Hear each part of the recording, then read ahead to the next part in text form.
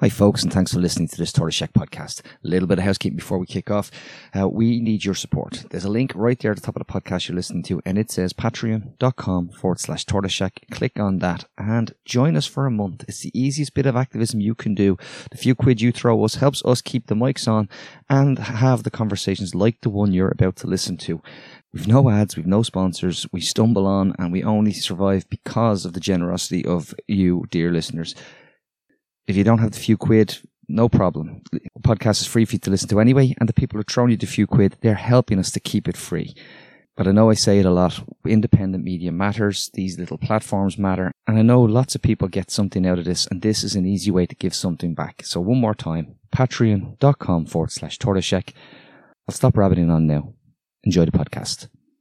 Hello and welcome to the Echo Chamber Podcast. My name is Tony Groves, and every now and then we get to do in-person podcasts. I get to sit down and talk with a guest who I've wanted to speak to, and it always brings the best out of me. But unfortunately today, Martin is here with us as well. See, it's so unusual these days to hear your voice in person, Tony. It really is unusual. Kevin Cunningham was here the other day, and we had a huge deep dive into how polls are, you know, how they're editorialized, or are they editorialized? Who's paying for them? What's the gist of them? And it was much better without you. Thanks very much. But you know it's a special occasion because you managed to get out of bed before 2:00 in the afternoon. No, Joe Duffy hasn't even started. Yeah, and he's here to see his old friend, his old sparring partner and occasional friend, trade unionist activist. And last time you were here, Brendan, we described you as Firebrand, wasn't it? Brendan Ogle. How are you keeping? That was only to my face. Yes, yeah, that was on air. We didn't say that. We said much worse off. How are you keeping, first of all, Brendan? How is the health, if you don't mind us asking? I'm doing well, Tony and Martin. I was thinking coming here this morning, about a year or so ago, we did our 2 crocs in the sun. Yeah, and you're looking, it's horrible to say, a handsome bastard for 56. I eventually reached puberty and grew a beard. You look like you're going to head off on a reunion tour for Boyzone or Westlife, to be honest with you. You know, but the singing voice isn't what it was, though. So I don't think that's on the cards. But I'm feeling good. Yeah.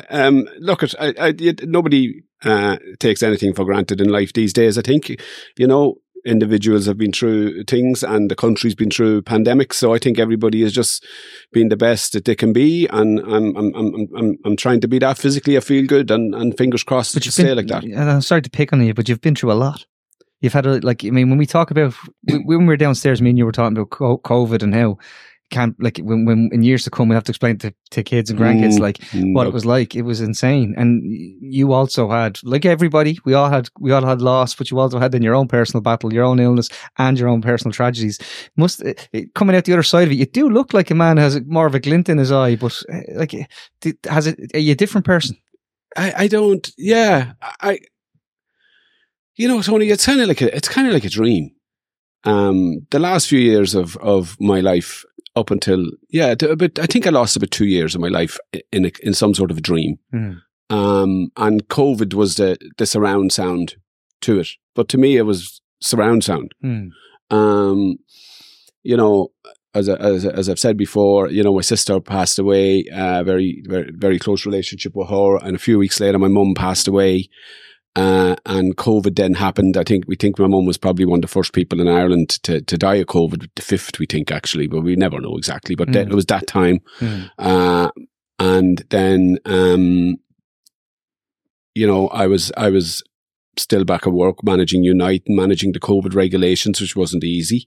Wasn't easy for anybody. And then I was diagnosed with cancer myself, a year or so after that. And you went through a year of that, and you know all that goes with it. There was surgery, there was the various treatments, chemotherapy, radiotherapy, and then So what did I do since I last met you? I went to Argentina for a month. Looked fabulous. I did. Oh, Jesus! Can I? It was amazing. Let's go there for a minute, just because. Let's stay there. But you get. You're a committed trade unionist, right? Yeah. You're someone who cares about workers' rights. You're someone who cares about decreasing inequality. And when you arrive in Argentina, you probably have dollars in your pocket, and you're a god in terms of your financial purchasing power. what does it like to see that kind of, there is such a gap between the rich and the poor, yet there seems to be a phenomenally vivacious and alive civic society as well. Just because the headline writes, we always hear about Argentina in the headline writes as like, economic basket case, needs another bailout, currency isn't worth anything. And everybody I know who goes talks about this incredible experience and how, they've traveled all across South America, and if they could go back to one place, it's Argentina. Yeah. Well, look, one of the other things I am is a very, very big football fan. Yeah. And the World Cup was coming up, and it was in Qatar, so I wasn't going to be going there. And I've always been a fan for football reasons. Let's not talk about tax and things, but for football reasons, I've always been a fan of Lionel Messi and all that sort of stuff. And so I kind of said to Mandy, I want to go to, if I get through this, if I get a good result, I was expecting one of my quarterly things with the hospital. If I get through that, I want to go to Argentina for the World Cup. Let's go. So it built up some leave. So off we went. And yeah, we actually had dollars in our pocket. We didn't need to have, as we found out. The euro was just as the purchasing power still there. In fact, it's a little bit more actually. Yeah. So we didn't need to get the dollars. So if you're thinking of going to Argentina and somebody tells you to take dollars, you don't need to, just go with euros. But we went with dollars. We actually flew through Miami. So we literally went from the United States, and we had hired an apartment, a rooftop apartment in a part of Argentina called San Telmo. And now we kind of had done a bit of work on it beforehand. We weren't just going randomly. San Telmo in Buenos Aires, that is. And it's close to Boca. It's the next district to Boca. And we wanted to be somewhere like that. We didn't want to be in Palermo, which is just kind of like another European city or whatever, which is fine, but we wanted to.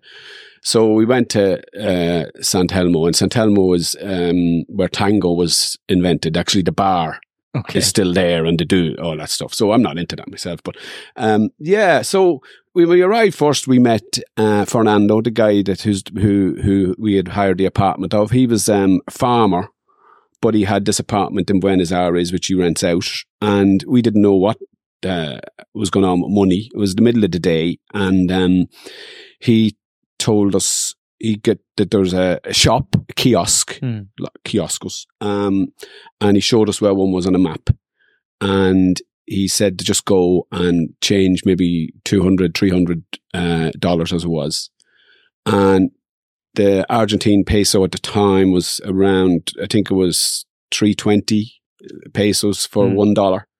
So we literally got a brick of cash. Yep. Now, the really interesting thing about, which I loved, they don't want to see you coming with a bank card. Nobody wants to see you. The hotels don't want to see you coming in a bank card, because we stayed an extra few days and actually booked into a hotel when Argentina won the World Cup to be there for the homecoming and things. So the hotel doesn't want the bank card. It's all black market stuff. It's all cash. We loved it. None of this tap stuff. Walking around with bricks of cash, stuffed down your short pockets. Jason must feel like a freedom fall, or what? But what do you call the guy with the Dublin City Council years ago? We ended up going to jail. Maybe we can't say. Dunlop. It felt like Frank Dunlop. But there is a move. There is a move in across South America and Argentina, Lula in Brazil, Colombia, all the de-dollarization is they're trying to do it. They seriously want to do it. They want to move off that that. You talked about poverty. We didn't see. And I've been to places where there's been poverty. But and we weren't in a posh part of Buenos Aires by any means. Buenos Aires is a huge city, 15 million people, and it's kind of like about 8 cities in one. Yeah, the different parts of it look completely different to other parts of it. But we found the people happy, healthy. There were some people sleeping on the streets, but no more than you see here. And the food was just off the charts. The steak and the wine, and I might have had a Malbec or two when I was there. I might have had 2 every night, maybe. We didn't find. Now, look, when you walk through Boca, and I did walk through Boca, I got drunk one night and got lost in Boca. Did I feel a little bit unsafe for 5 minutes? Yeah, the way I feel when I'm walking down O'Connell Street. We'll disagree on this. Yeah, right? yeah, I know we alone. disagree on that, but I'm right.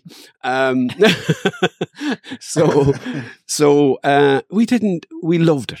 We were there in total for 5 weeks. We were supposed to be there for 4 weeks. And then, as I say, Argentina won the World Cup, and Andy was in bed one morning and I got up early and I went behind her back and changed the flights. Okay. As you do. Cost us a fortune. It wasn't supposed to, but it all got very mixed up. And absolutely loved it. And it was December. We arrived back home Christmas Eve, actually. So it was, and that's peak summer there. I know, yeah. So we're coming back here Christmas Eve into the rain and the misery and the whole lot.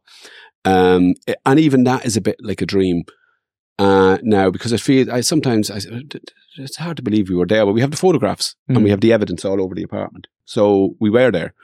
And I'd love to go back. Anybody gets a chance to visit. And the mad thing about it is people would say this is nuts, Brendan, and it kind of is. We never left Buenos Aires for the 5 weeks. We went with ideas that we'll go to Montevideo, we might go to Cordoba, we might go up into the mountains down to see a glacier. There's lots of things you can do. Yeah. We never left Buenos Aires. And you say it looks like a dream now, and you were talking about cancer and that the whole cancer experience is like a dream in the past. You know, that's self-protection. That's your body telling you, forget about it, because if you keep remembering it. You put it very well.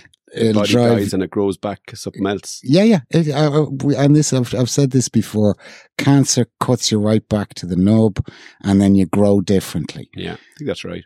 And you've grown differently. I think that's right too, yeah. And you have grown differently. Where are your priorities at now? Well, let's not talk about the war. But I'm not quite sure what the answer to that question is. I'm glad listening to Tony introducing me there. And thanks, Tony, all joking aside, for the way you introduced me there, because I think you set out what I see myself as. I'm a trade unionist. I'm an activist. I'm somebody that fights against inequality, that believes we should have a fair society, a redistribution of wealth downwards. That's not what I do. That's who I am. And I just want, you know, if I got hit by a bus, I'd like to be remembered as that's who he was. And yeah, he was a cranky bollocks. And, you know, he liked a bit of football and he maybe drank a bit too many beers the odd time. And all that as well. And can we say very cranky bollocks? Well, he might be able to, but you can't. Not unless we're into a pot kettle situation. You certainly can't. Jesus, on a scale of 1 to Martin McMahon, you're only a 4. Not even in the pot. That's unreal coming from you. But you're not. I don't know what the plan is. You're not now neck deep in union stuff. You're able to stand back. Have you noticed that? You're able to stand back and look a bit more objectively at the Irish union movement and where it's going. Has your views changed on it with cancer, with everything?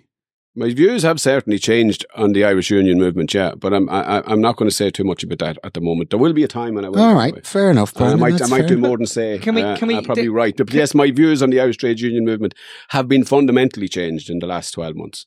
But some of the bigger issues that are going on at the moment, though, my views still inform how I see some of the bigger issues going on at the moment. And for example, you know, the RTE situation that has taken over the airways. But to me, that's not about RTE, really. That's just the tip of the iceberg.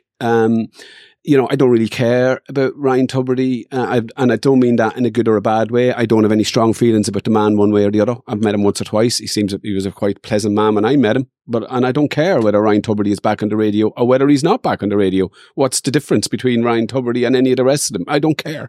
What I do care about, though, is there are lessons.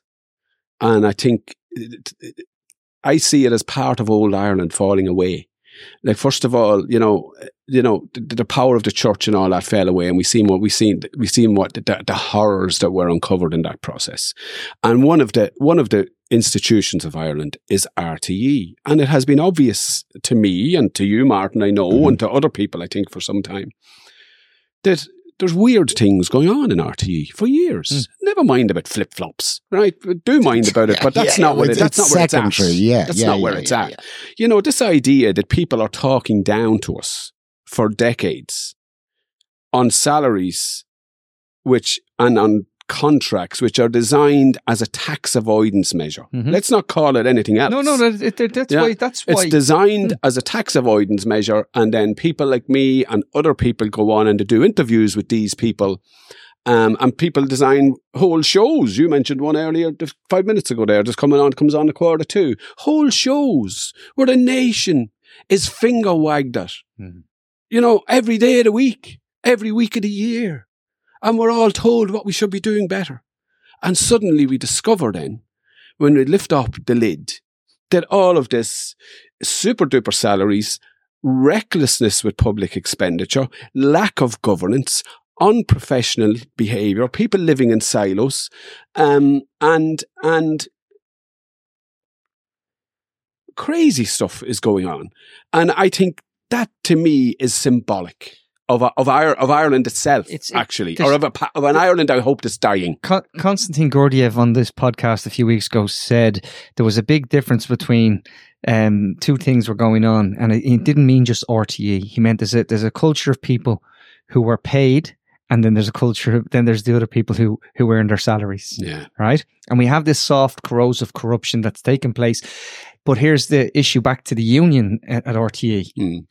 If a gobshite podcaster like me was aware of sharp practice in RTE for a number of years, Brendan, and now it took this to actually get the union to go out and actually make a stand, I think that's wrong, because the union should have been calling for these issues to be dealt with years ago. Like, as I said, I have no skin in the game. I've had 15 minutes on RTE over 6. You know what I mean? That's my relationship with that organisation. I believe in public service broadcasting. I believe it should be separated from corporate interests. It's one of the reasons why we fight ferociously to make sure we keep telling everybody, by the way, Tortoise Shack has no ads or sponsors. We're completely independent. We don't rely on anybody to make sure that, you know, we're pulling punches then. Because I feel you have that, and it's the slow creep. Yet the NUJ are now coming out and people going, oh, aren't they doing great work now? And okay, maybe they are, but where were you? Where were you the last few years when I knew actors getting paid, as they told me, less than they spent on the flip-flops? Yeah. Well, as someone who has spent a bit of time down through the years in RTE, it's funny. I spend less time in RTE now since I had to sue them to clear my name for defamation successfully. I seem to spend a lot less time on it now. So when Ryan Tubridy is regaling the Public Accounts Committee with his concerns about cancelling, you know, RTE do a fair bit of cancelling too, and for pretty poor reasons. So there's that kind of part of it. But what's also a part of it, and I support public service broadcasting too, but what's also part of it is as an interviewee, and I've been interviewed down through the years by Marion Finucane, who I quite liked, and who was always very fair to me. They've almost all been very fair to me. I had a difficult one with Sean O'Rourke once, but it was a great interview. I've been interviewed by Ryan Tubridy. I've been interviewed by Pat Kenny when he was there. I've been interviewed by Jerry Ryan. I've been interviewed by Philip. I've done them all. And they haven't always been easy interviews, because when you put yourself out there on your own behalf, or on behalf of an organisation, on behalf of workers, on behalf of homeless people, the Apollo House time, that's what they defame me over, by the way, having the temerity to break into Apollo House. So when which you did do, though, which I did do, it was not defamation. I didn't do what they defamed me for. No, I know. but the point to make, you were the guy who opened the door when I came in. That's right. When I come into you, Tony, we're here. If you've never met Tony and Martin, we're here in Tony's man cave, right? And Tony's wife is downstairs, and Tony's kids are downstairs, and there's a dog, and there's cats around the place, and you know where you are, and you know who you're dealing with, and you know what you're dealing with, and when Tony asks you a question, or when Martin asks you a question, you know, you don't feel as if you're being, you know what you're dealing with, and I think as an interviewee, people being interviewed, their lives can change on something they might say in a split second. Yes. They can make a mistake. I've done that in the past. They can say the wrong thing. They can, you know, it can be damaging to their career. It can be damaging to their health. It can cause harm. So I think the interviewees are entitled to know that the person interviewing them and the institution interviewing them have got the highest standards themselves. Because if you're prepared to be held to account and maybe take risks with your life or with your health or with your career, then the people interviewing you need to be meeting a certain standard. And I think as an interviewee, we've heard a lot about the staff, and rightly so. We've heard a lot about the people involved themselves, the top 10. I'm sick hearing about the top 10. We've heard about how the public trust is gone. Well, I kind of am a bit interested in how people who get interviewed by RTE and have their lives changed by RTE feel now about the fact that the institution that did that wasn't in a moral position to take anybody down themselves. If you're going to go out and try to take people down, then be in a moral position to hold those people to account. And when people talk about the trust is lost in RTE, that's the trust I mean. Like I'm engaging with a journalist online on Twitter on and off, who seems to think that Ryan should be back on air, and maybe he should be back on air. As I say, I don't really care. But the question is this: is the person interviewing me, holding me to account, entitled to ask the question they ask? And if they're not, aren't I likely to hit back at that interviewer and say, you've a hard neck to ask me that question? Yes. Given what we now know about you. And that's, I think, the judgment call that RTE have to make now. But that judgment call should have been always there. Exactly. We want people to be interviewed in good faith and returned, that good faith returned. Okay? Yeah, absolutely. Whereas what we have quite often is we know, and it's just, it's soul destroying sometimes. And this is not to pick on people, but let's just go for a real life example. Everybody listening to this podcast probably clued in enough to know that Claire Byrne was an active member of Young Fine Gael for most of her formative years. Now, it shouldn't be controversial to say that. It shouldn't be casting aspersions on, yet we get told, oh no, that's just mean, Tony. You're like, well, hang on, if we're going to have this conversation about people, where their politics are, and we want to, have independent journalism and it means what it says, well, then we have to look at it in the round. This is where this person's politics were formed. This is now, as you said, is now someone who's availing of a tax avoidance employment structure. All of these things in the round. We have to look at the person in the full. And what we find, for example, is, and again, Bauer Media. I've a lot of issues with Bauer Media. I think that, I thought it was crazy that, we all said, oh, it's great, Dennis O'Brien is pulling out. No one said, did you ever look at Bauer Media and how they used to publish Nazi newspapers? But nonetheless, we have to look at that and say, well, actually, within Newstalk, for example, Pat Kenny earns a multiple of what anybody else earns. And there's people in Newstalk working their arse off, as you know. And I never say anything nice about Newstalk. No, you don't. No, never say anything nice about Newstalk. But now we're going to have a fight. but I know that there's researchers working in there and they're working their arse off. And absolutely. They're doing all of the people I know. Can I just say about and you've both spoken about a national broadcaster and the role of a national broadcaster. Now, I've been saying this for a very long time. How can a national broadcaster not pull its punches when it has a mega bill to the state that everybody's trying to hide and to surreptitiously get paid under the table without the public knowing that this is a bill for doing wrong? Now, you guys are saying avoidance. I will say straight up evasion because I know what it is. And I'm saying, no, it was never a national broadcaster. It's a mouthpiece for the government. And I really like RTE way more than I like Newstalk, which is altogether worse. But no, I don't see it as a national broadcaster. I see it as a government broadcaster. And I think the fact that they now owe many, many millions to the state is leverage that the state are using against RTE to get their side out and shut everybody else up. Well, what do you say then, Martin, I'll ask you a question. What do you say then to the argument that the people who are luxuriating in this issue the most at the moment are government themselves, that the government are loving the fact we're not talking about homelessness, we're not talking about the health service. The government are loving these Oireachtas committees because everybody's talking about somebody else except them. The Mother and Baby Home Redress Scheme passed without a whisper. Yeah.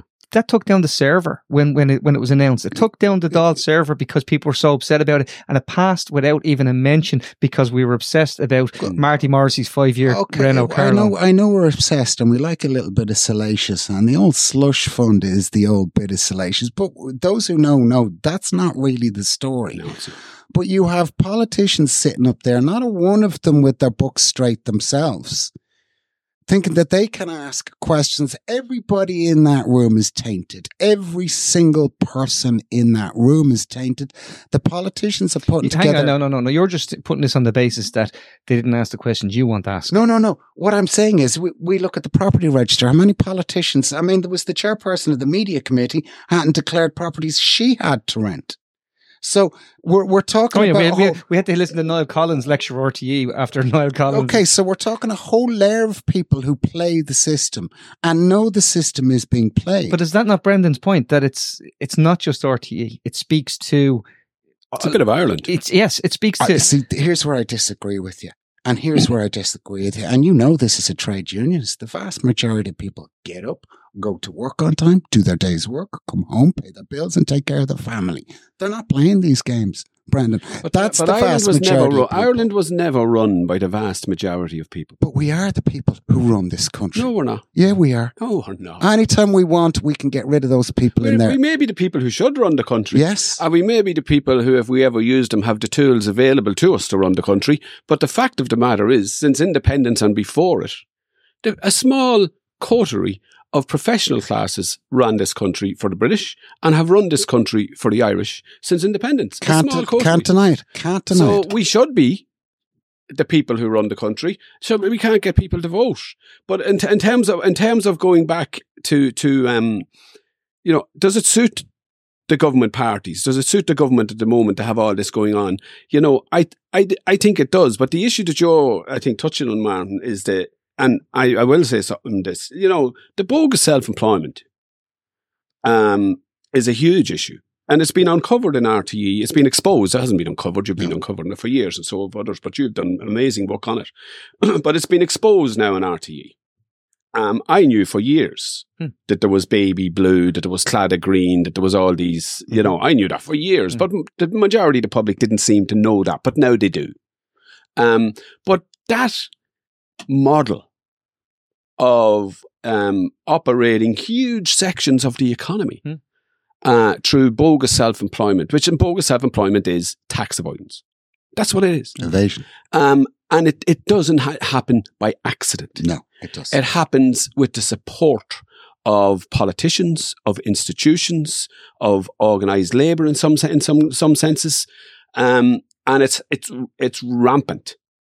It is rampant. But Brendan, back to the point. Then I think it's a good point to come in on this. Is the fact that if our economy is built on tax avoidance, which it is, okay, to the tune of defrauding other countries billions of euro, right? If that's what our economy is built on, it's easy enough to see why people don't have a problem with 75 grand on a sweetener, because there's an element of, when you're at that level, when you're in that, as you quite rightly point out, there's maybe the top 4 or 5%, then they're serviced by the next 15 to 20%, and their job is to do two things. It's to convince everybody else that this is how we have to do it. We've no alternative, and then their job is also to filter the money up, right? So that's whether it's been done through, because time and time again we see these problems. We commission a report, and someone from one of the big four auditing houses goes in to audit and find out why one of the other members of the big four got it wrong for the last decade, right? So that is literally the equivalent of Martin saying, Tony, listen, I've got a complaint in here. Will you be my complaint handler? And he's going to be my complaint handler. This is the sort of stuff that happens, and we just shrug and we get on with it. So it is actually endemic. It's absolutely, it is Ireland, Martin. Well, you take it, for instance, when I was in the PAC in 21, I gave them the evidence that they needed to have.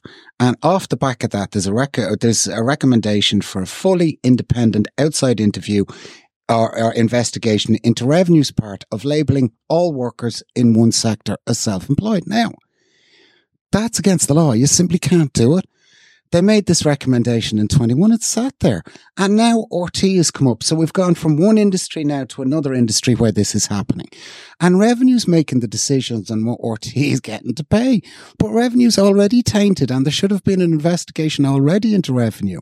about revenues down. Now I'm saying, look, RT is no different to the construction sector. It's no different to the National Geological Survey, where they're all self-employed. It's no different to mental health counsellors working for charities, all self-employed. You know, the idea that there is anybody out there who has the moral ground to deal with it there just isn't. It doesn't exist. Well, it doesn't exist. Well, I'm kind of compelled to agree with you on that point, because there's the tax avoidance, like the tax haven stuff that you refer to, Tony. Some of the largest corporations in the world, you know, washing their money through us, paying little or no tax here. There's that tax avoidance. And then there's the tax avoidance of people who are effectively employed in any sense that we would recognise, but are treated as if they're not, to get huge amounts of money off the books and all that sort of stuff.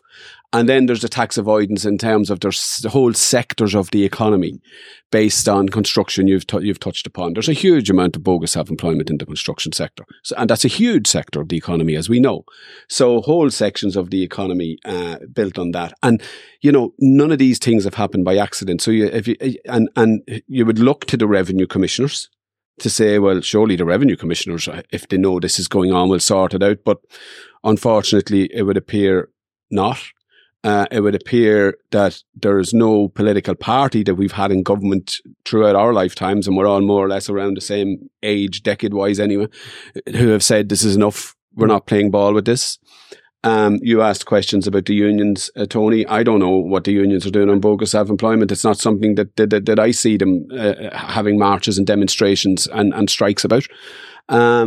So I don't know how it's going to be fixed. Well, I can tell you. I can tell you. I do think some people some of the politicians have done a decent job on the Oireachtas committees in exposing some of this. Okay, can I push back on both of you and say it doesn't matter what we say and how. You know, obviously, I'd like to see a more radical union movement. Like I was down to Talbot Street and sat with the workers from Iceland and the Independent Workers Union were in there. They're a little bit more, how do I put this, militant. And I thought that. One word for them. And what when you're sitting in these rooms and you're talking to these people, you'd love to see that there was enough concern, but no one cared about those workers. Where was their day in the PAC? Where was their day with, you know, and that's following on from Debenhams, that's following on from Cleary's. And I'll tell you why, right? Because in the last 2 days, for the first time in history, and this is for you nerds out there, Ireland's Gini, the GNI, Gini coefficient. When you swap it out for GDP, our GDP is now twice what our Gini coefficient is. So that's how big of a tax avoidance sector we have in this country. It's just it's the type of, when you look at the richest countries in the world now, it's Luxembourg, Ireland, and Norway. Just only Norway is actually rich. The other two are tax havens. Just before all those horrible things that happened, that we started the discussion with, you know, you talked to me about something else once. It was a document we produced in Unite. Hungry Bellies. Yeah. And that was about the Gini coefficient and an effort by the Irish Times and Seamus Coffey at the time. Pat Leahy to project that Ireland was getting on top of, and actually with the gap between those who have and those who haven't was closing, and deprivation was a thing of the past. And, you know, we know us walking around, we know from our families, we know from our communities that simply was not the case and is not the case. It's worse now again. And now we're starting to see the data coming out and the graphs coming out that show the difference between, you know, I heard a radio interview last week where they nearly told us by accident that we're in technical recession. But they kind of buried it then. But we have been within seconds. We have been in technical recession. Yeah. If I can. But we don't really know what's going on. But you put it the question to, the UK economist, what's her name? She's fabulous, and apologies, I can't think of her name. But you said, well, the UK is in a technical recession. Do you recall what she said to you? Yeah, that means that it's poor people who are in a recession. No, she actually said to you, there's no fucking, she swore, there's no such fucking thing as a technical recession. Yeah. We're in recession. Yeah. No. And I heard the interview last week. I think I won't name the station because I might get it wrong. And I'm listening to this, and then the person actually said, "Well, we're in technical recession." And but we can't be. I do remember who it was. It was an RTE. We can't be in technical recession. Well, nobody really knows what's going on. We can't explain it. No, you know, we can't explain it. People are struggling. People are struggling very, very hard. I'll tell you what's happening. Wages aren't high enough and costs are too high. It's bloody easy to explain. Actually, when you say costs are too high, now... The cost of everything. Okay, and the costs in this country, we know, are far in excess of everywhere else. And everybody's going, well, I mean... You know, your children's hospital is costing so much because there are layers and layers and layers of contracting, subcontracting, and everybody has to take a profit. And that's why it's so goddamn expensive. One of the reasons it's so goddamn expensive. When you talk about the Gini coefficient, I remember Labour in government. And when they came out the other side, I had a Labour person who had been in government saying, look at the Gini coefficient. We achieved X, Y, and Z. And I'm going, but the Gini coefficient at the very best is an indicator in a country like ours where you can't trust GDP or there's GDP or that one GDP. It's nothing. But we have, and this comes back to the kind of national broadcaster, the kind of Bauer media, that they will leap on something like Gini and ram it down our throats for 5 years when very quickly you can just Google it and it'll tell you you can't really rely on this as an indicator of the health of your economy. But you can't even admit on the national broadcaster, you can't say Ireland is a tax haven. They get very upset. I'll give you a really, really good example of this. We have interviewed a Nobel Prize nominated economist, Dirigi Alamehu, and they don't want to talk to him because I've put it to them. They're saying, because he will go on and he'll say, Ireland, what he calls illicit financial flows are hurting economies like, say, Kenya and places, and they don't want to talk to him. But they will get in the likes of Seamus Coffey, the likes of Ronan Lyons, the likes of, like, I get really, again, this is not to personalise it, but I always get, Martin to say to me, you have a beef with David McWilliams. And I say, yeah, because I find that he's very much the status quo maintenance crew. Just does enough. To not upset the managerial class and keep everybody else on there, and I think that's I want the union movement to be more radical. I want young people to be more radical. I was talking to Holly Cairns. And she did a whole pitch about why people should join the Soc Dems, and I let her finish. And I said, before you do any of that, become a proper activist, get your art out. I rolled in and so I don't know how that message went down. I'm sure I'll hear from listeners later, but you get my point, Brendan. That's where you need to be first and foremost. I want to say this about the trade union movement though, in general. People generally don't get this. The trade union movement is workers coming together. And those workers are citizens of Ireland. There is nothing automatic about the trade union movement being a left, let alone a radical thing. In fact, were it to be so, it would be bizarre because it would not then be a reflection of the workers of Ireland. The Irish people are not a left thinking or a radical people. So were we to have a left thinking or a radical trade union movement, it would not be a reflection of Irish workers, and it would be bizarre. Sometimes, on occasions, we get the trade union movement or elements of the trade union movement doing left and radical things, right? Sometimes. The water charges campaign is an example, okay? That happens not because there is a groundswell of concern from trade union members bottom up, pushing the trade unions into a campaign such as that.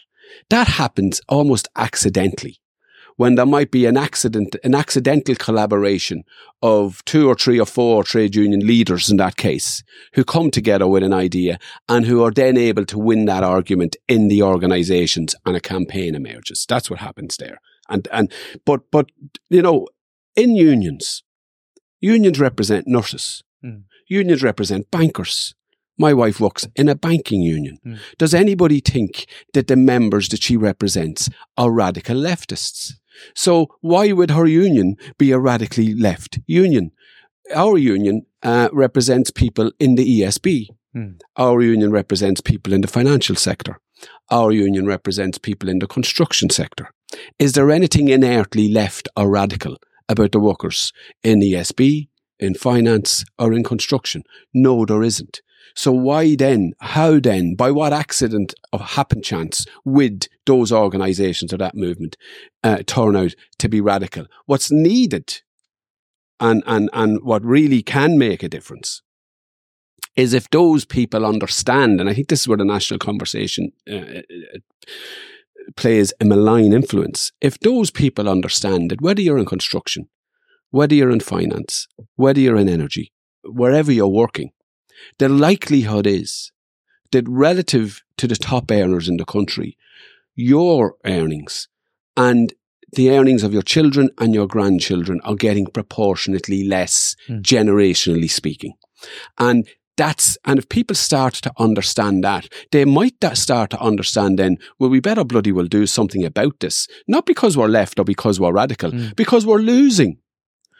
And I think that's where the economists that you're speaking of, need to be brought onto the national airwaves and aren't being.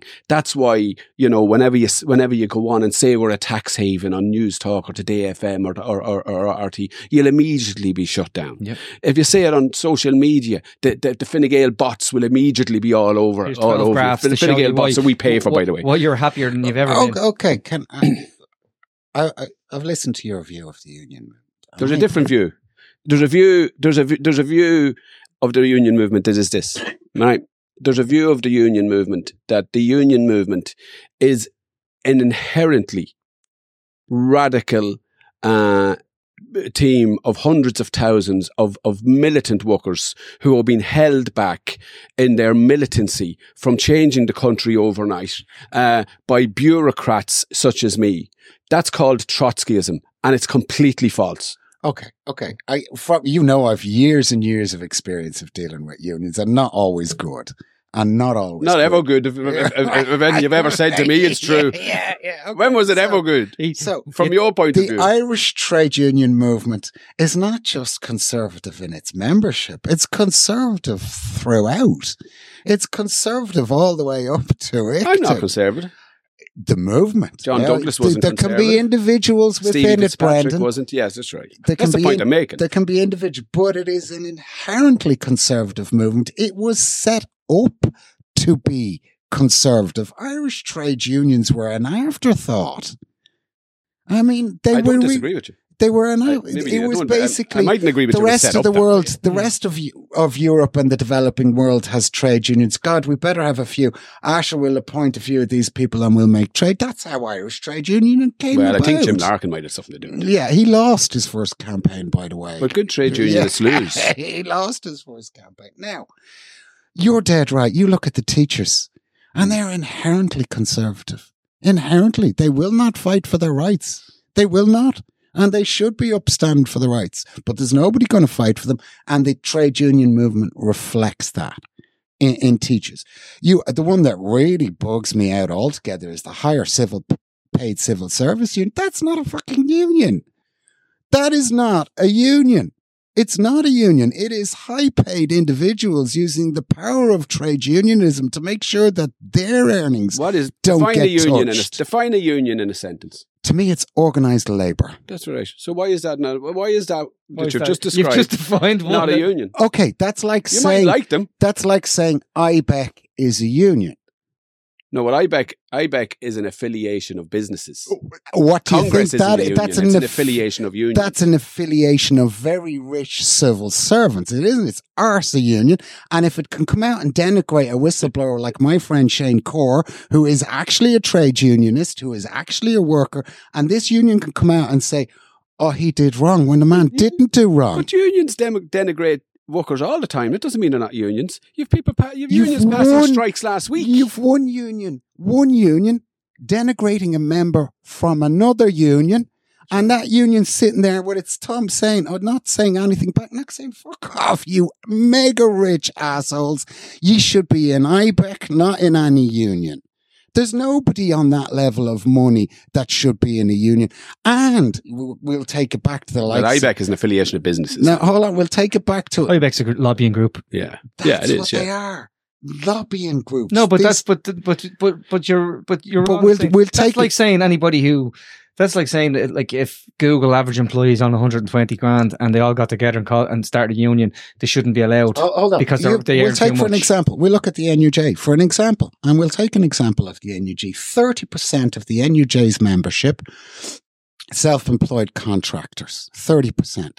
At the top end, that's the people who are getting mega money. Now, their contributions to the NUJ are quite substantial to the NUJ. So they want I don't know. Is the NUJ based on percentages? Well, I know that 30% of the NUJ membership is self-employed or contractor or whatever. Okay, so they're depending on that. Do you know how many journalists are left in the NUJ? Any idea? No. Absolutely in the minority in the NUJ. Completely and utterly. What is it there for? It exists now for people who put out press statements, for people who should never have been part of the NUJ are now part of the NUJ. So the core values, the National Union of Journalists, is gone. But just to come back to union, to where unions come from, though. In Ireland now, you said that unions were established as an afterthought. In Ireland, in the Constitution, the 1937 Constitution, which was, I call it a property and God-driven, conservative drivel, right? But nevertheless, for all of that, it provided for a right of association. So the founding fathers, or whatever they were fathers, they weren't mothers anyway. The founding fathers, based on our revolutionary past or whatever, saw a value in putting in the Constitution a right of association. And that right of association should and would have been intended to deliver the right of association for people in work, i.e. the right to organise, the right to collective bargaining, and all that would flow from that. However, what happened next, something that's not in the Constitution at all, an elite. The elite are called judges. The elite then put in an equal and opposite implied right of disassociation. That's not in the Constitution, but through judicial interpretation of the Constitution, they asserted that there was an equal and opposite right of disassociation.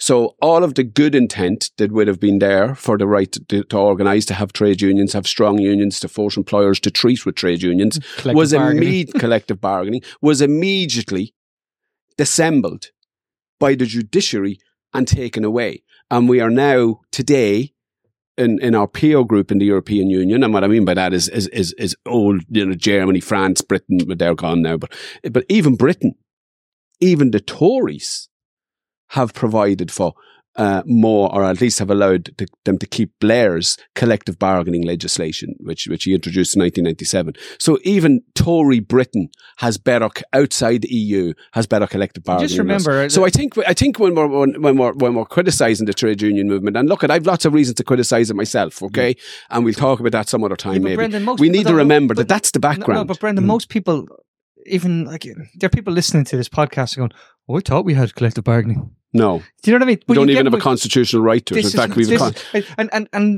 but they will have read a headline where it says Leo Varadkar tells employers group that he's going to support this, and then no one follows up with the fact, he signed a letter with 6 other people saying we're not doing it, and sent it off to the EU, right? So that's also a failure of media, by the way, is to actually report on that in the round, in the full, where you give out a statement and don't follow up. But by the way, that's contradictory. We're conscious of time here, Martin. We need to. I look to the States, and I'm very hopeful. I see a resurgence in unions. There's collective bargaining in 22 states. Yeah, and I do see a resurgence, and I like the old Teamster kind union. I think you need to be that. You're a tug, really. You need to, a union needs to be tough. You know that, Brendan. Yeah, you do. Yeah. You know that you have to fight for your workers' rights, and it is a fight.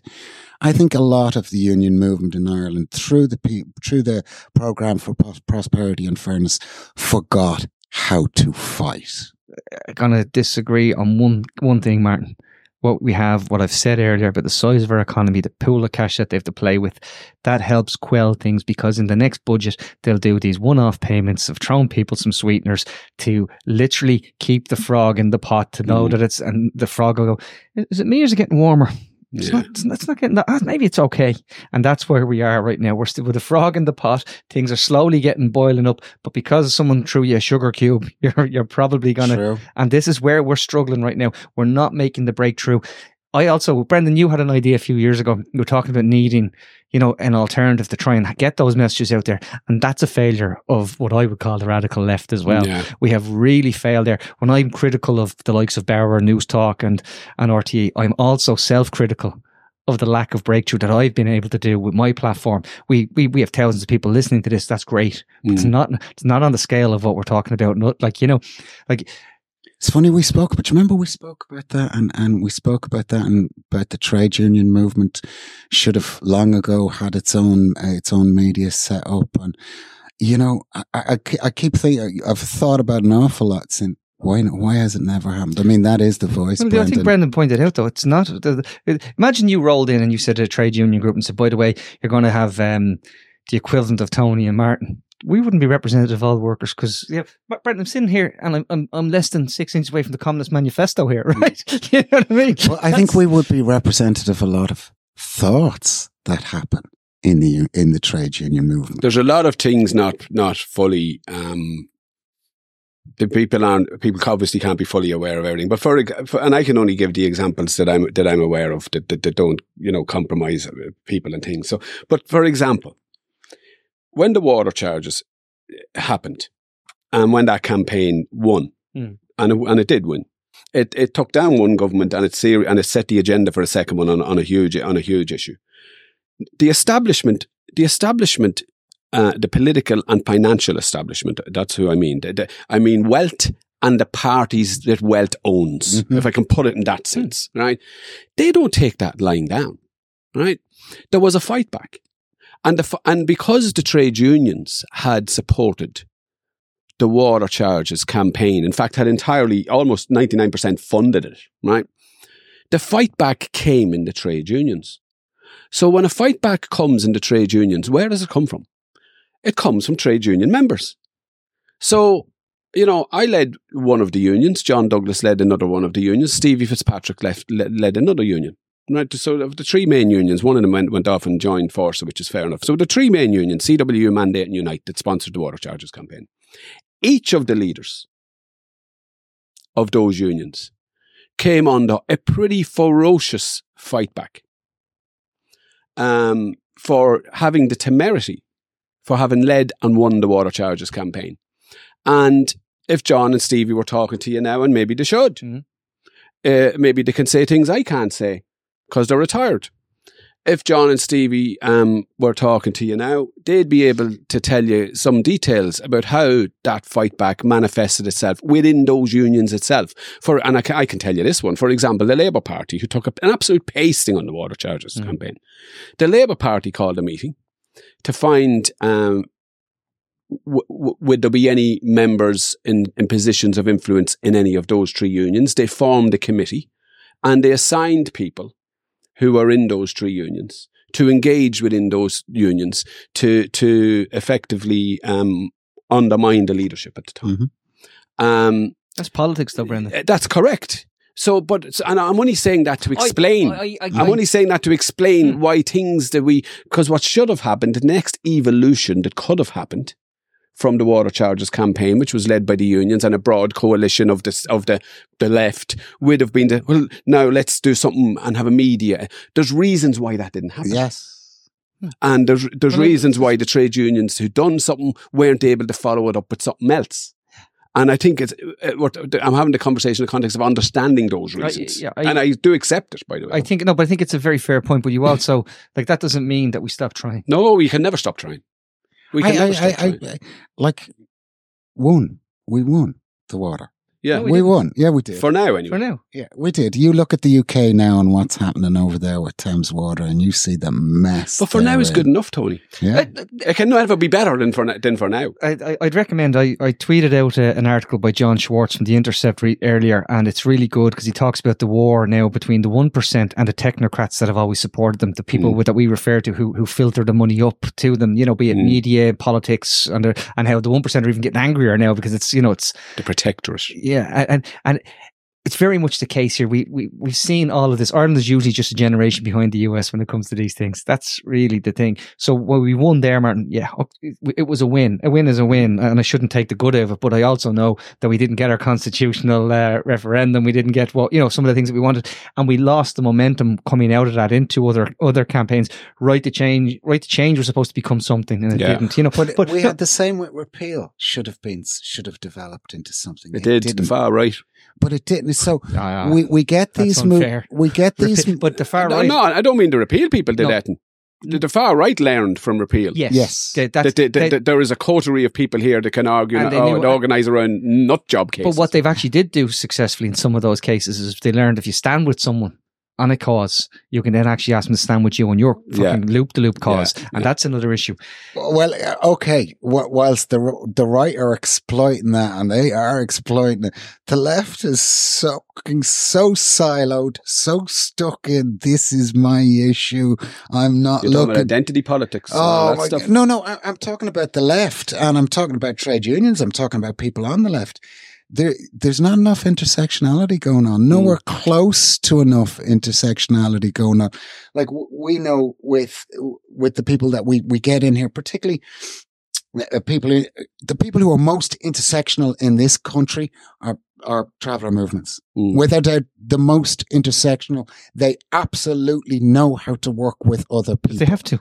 But that's missing. Hugely. Well, no, it's hugely. Brendan says identity politics. I don't like the term, right? I don't like it. No, I did bring it up earlier with Holly Cairns going, the Irish AOC and how it kind of made my stomach a little queasy. But that sort of stuff, I don't like it. But what I do think we have got this, that's also an opportunity to brand something. So should Holly push back on that? No, she should probably, absolutely. Yeah, but my point being though, when you come down to it, then it's like, what categories are you in? Where do you fit? Like where, and that's all nonsense. Like, that's not going to get anything done. Martin, if we were to turn around in the morning and someone gave me the levers of power, I'd be much more radical than I would probably come across on this podcast. But I live in reality, Brendan. We must talk when it comes to law and order. It might be very radical. Well, yeah, let's can we finish with that? Go on. Let's finish with that. Let's finish with that. Dublin City, right, is not looking our best. Right, there has been a huge issue around the closing of a Garda station, the temporary nature of a Garda appearance. There's been incidences that have of absolutely horrendous. Like, we've spoken to members of the LGBT community about feeling unsafe and attacks that have happened. All of that, it's horrific. It's barbaric. But there's also an element that have weaponized it to the point where they want to make it about race. They want to make it about class. They take pictures of kids there was a video, and forgive me now, but I'm going to tell. There was a video of young fellas. One of them was, screaming at another, and there was lads running at one another, and and I said the only difference between that and when I was a young fella, sorry, mammy, was that there wasn't a camera phone to take a picture of me doing it. Now there is an element, Brendan, that we have a tendency then to say, and this is why I push back on you, that I did think that there's an element in this where it comes down to these are other. These aren't us sensible people, reasonable people, good people. And that's not true. That's not true. We're all, no one's one thing. And a lot of people, young fellas are going to fight. They're going to get into scraps. I'm not quite one or the other, but my city there was always fights. Sorry, I grew up, I kicked a football in Ormond Square. There was always fights. I played, when there was no Sunday trading, you could go into town and gangs of young fellas would come up against gangs of young fellas. That's where I grew up. Yeah, I grew up in Dundalk, and there was always fights. We made a virtue of them. We used to fight between housing estates, in fact. We used to fight for pieces of land as we perceived it. We'd win it today and we'd lose it tomorrow. Young fellas growing up, testing themselves and all of that. That's all par for the course. I don't remember growing up. Young girls being thrown out in front of trains. I don't remember growing up gangs of youths jumping on the roofs of cars stopped at traffic lights. Oh, they did. I don't remember. They did. And I came from a tough place. I was in a tough place, which I won't name, and my job when we got there was to stand on the balcony and make sure no one jumped up and down on the car. Right? Okay. That was my job, was to stand outside, and once they started jumping on the car, to call the adults and say, "Listen, they're going to wreck your cars." My entry point to this is political. Fine Gael have been in government since 2011. And we've only ever had Fine Gael or Fianna Fáil led governments. And Fine Gael market themselves as being two things. Being fiscally prudent, which they're not, which is falling away, and being the law and order party. Yeah. And that's the angle I take on it. Because what I see around my offices in Abbey Street, my back lane that I drive into the office is called Lots Lane. I know it. And I spend a lot of time in Dublin city centre, and particularly in Dublin 1. And what I see regularly, does not reflect a party that styles itself as a party of law and order, that has been in government for 12 years, successfully carrying out its own mandate to its own voters. And I think Fine Gael have I think Fine Gael have a weakness there. And I think, that weakness needs to be exposed politically. If their base is to be undermined seriously in the election. That's my perspective on it. Have bad things always happened? Of course they have, and I think it's absolutely apparent that the far right will highlight if somebody that's a colour they don't like, or from an ethnicity they don't like, does something, but if an Irish person does something or a white person does something, they don't want to talk about it. That all that stuff is horrific. But the part of Dublin and lots of it now is, I don't know if it's because there wasn't drugs when I was growing up. When I was growing up. When I was growing up, there was bottles of cider and some. Oh no, I remember the drug epidemic. Yeah, didn't grow up in Dublin, you see, so maybe slightly different. Now I was out in the burbs. Where were you? Out in the burbs. He was in Portmarnock. Plantage. I heard about that. But I remember going over there. I heard about you, all right. Okay, if I want to bring us to a wrap on this, because we have been talking. I agree with Tony. Dublin has always been dirty, old Dublin, and it has always been dirty, and it always. I don't think it's any more less unsafe than it was when you don't think O'Connell Street is less unsafe than it was 10 years ago? I used to walk home I was living up on Knockridge, Georgia Street. I used to walk home from Temple Bar, because I was working in Temple Bar till 6, 7 o'clock, some mornings, 5 other mornings. I'd never walk home O'Connell Street. I'd always come across the Halfpenny Bridge, down Liffey Street, because O'Connell Street was too dangerous. Now that's 30 years ago, Brendan. So no, I don't think O'Connell Street is any worse than it was 30 years ago. Do you know what's wrong with it now, Martin? Is that there was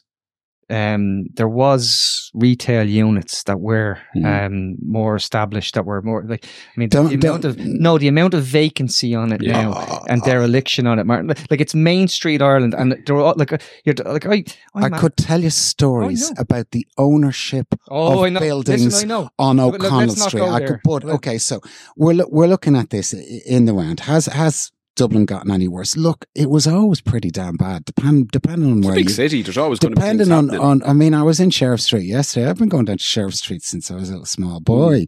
There were times when I wouldn't have walked down Sheriff Street, but I feel quite safe walking down Sheriff Street now. Yeah, but it's been hemmed in by the Google Docs, though. I feel quite safe walking down it now, and I do. But there was a time in the past when I didn't. Now I do. What do I think of the trade union movement in Ireland? What do I think it's... That's some segue. No, what I'm saying is all of this exists because there's a power imbalance. What you've said about Fine Gael, that this is the party of law, and I kind of disagree with you. That's how they market themselves. I disagree too, by the way. What I think the big change in Ireland... Let me just get to this. The big change in Ireland is in the past we were poor, and we were poor. We were all poor. We only knew poor people. The people you live next door were in the same circumstances you were. What Fine Gael have changed is... It is now, for a certain section of society, absolutely de rigueur to be ostentatious about your wealth and to rub it into people's faces. And that didn't exist in the past. They were a bit demure about the wealth they had. The houses were hidden up laneways. They weren't right in your face. Even take it on a development for an estate now. When you walk into an estate, the best houses are at the front of the estate. They're the 4-bed semi-Ds. Then you go in the next level, you have your 3-bed terrace, and then you go down the back. I know what you're thinking. And you have your rental purchase, or you have your social, which is accommodation. So that's how they have layered Ireland. From the front, you see something nice. The deeper you go, the poorer it gets. Well, I'm going to say one final point on Dublin City and how it is. The problem, Brendan, you put it as a law and order issue. The problem is we have too many people who give out all fucking time. Excuse my language, but they really annoy me. Someone referred to them as the bollard fascists, right? They think that it's more criminal that we have, 17 signposts on College Green rather than the people that are sleeping in the street, in the doorways. And those people, they're sitting in Dublin City Council, they're sitting in government, and they're talking about great news today. I'm after getting rid of the old phone box there now, and and this is the sort of stuff that we're doing about. So they're not serious about it, and that's why I think there's an opportunity to actually say, well, you know what? Actually, if you tackled the inequality we're talking about, I think you'd actually clean up the streets a lot quicker. Last point for me, Brendan, trade unionists, and you're a trade unionist, down to your bones, you're a trade unionist, okay? That stage of your life is moving on. You are now in your mid-50s, heading into... dare you. I won't say you're heading into twilight years, but you're heading into the fishing pole, the rocking boat. You're heading down that road. Are you going to embrace that properly? Are you going to fight against it? Like, I think there comes a time when you've done enough that you're quite happy, it's quite content to put your feet up and say, I've done enough. Have you reached that point yet? No, I didn't. My doctor puts it best, my oncologist. He said, you didn't beat cancer to live half a life. I beat cancer to come back to do what I've always done and be what I've always been.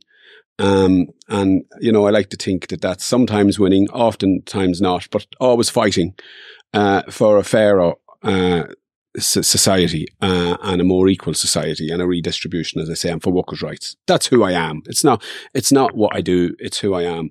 I don't see myself, suddenly, taking an interest in knitting or wine making or something like that. No.